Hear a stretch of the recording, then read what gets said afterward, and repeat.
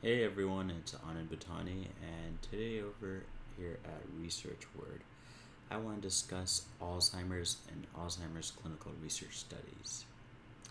Well, we know that the last time Alzheimer's drug was approved was in December 2014, and it was actually a combination of two existing drugs.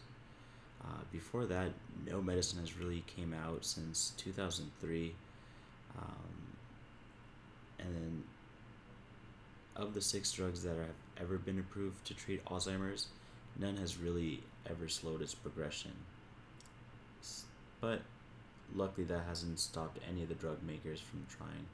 So, for basically the better part of the last 3 decades, um, clinical researchers and scientists have been focused on how to reduce beta amyloid and those buildups in Alzheimer patients' brains.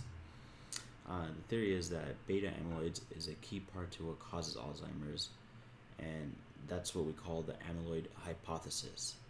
So we're ultimately saying that targeting amyloid should improve memory loss and other cognitive enhancements in patients with Alzheimer's.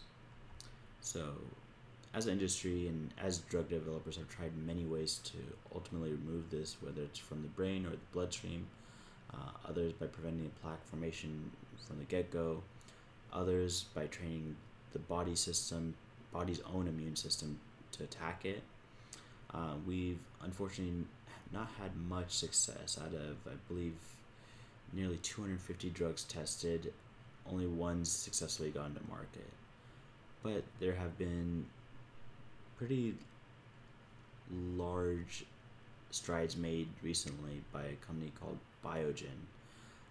It has a drug that initially in the first 12 months didn't show much many results, but at 18 months started showing a lot of enhancement and reduction in amyloid buildup. So there might be great promise coming up, but at the goal of this podcast was to ultimately educate you about the amyloid hypothesis and the amount of clinical research that has gone behind this, to give you a better idea of how difficult a condition it is to research, and also at the same time is a hard condition to find patients for as well, because it's a multi-factor situation where you have to get the caregiver and family involved as well as part of the clinical research trial.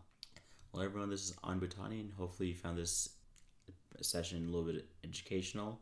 Let me know what other topics you'd like me to cover, and until next time, I'm signing out. Bye.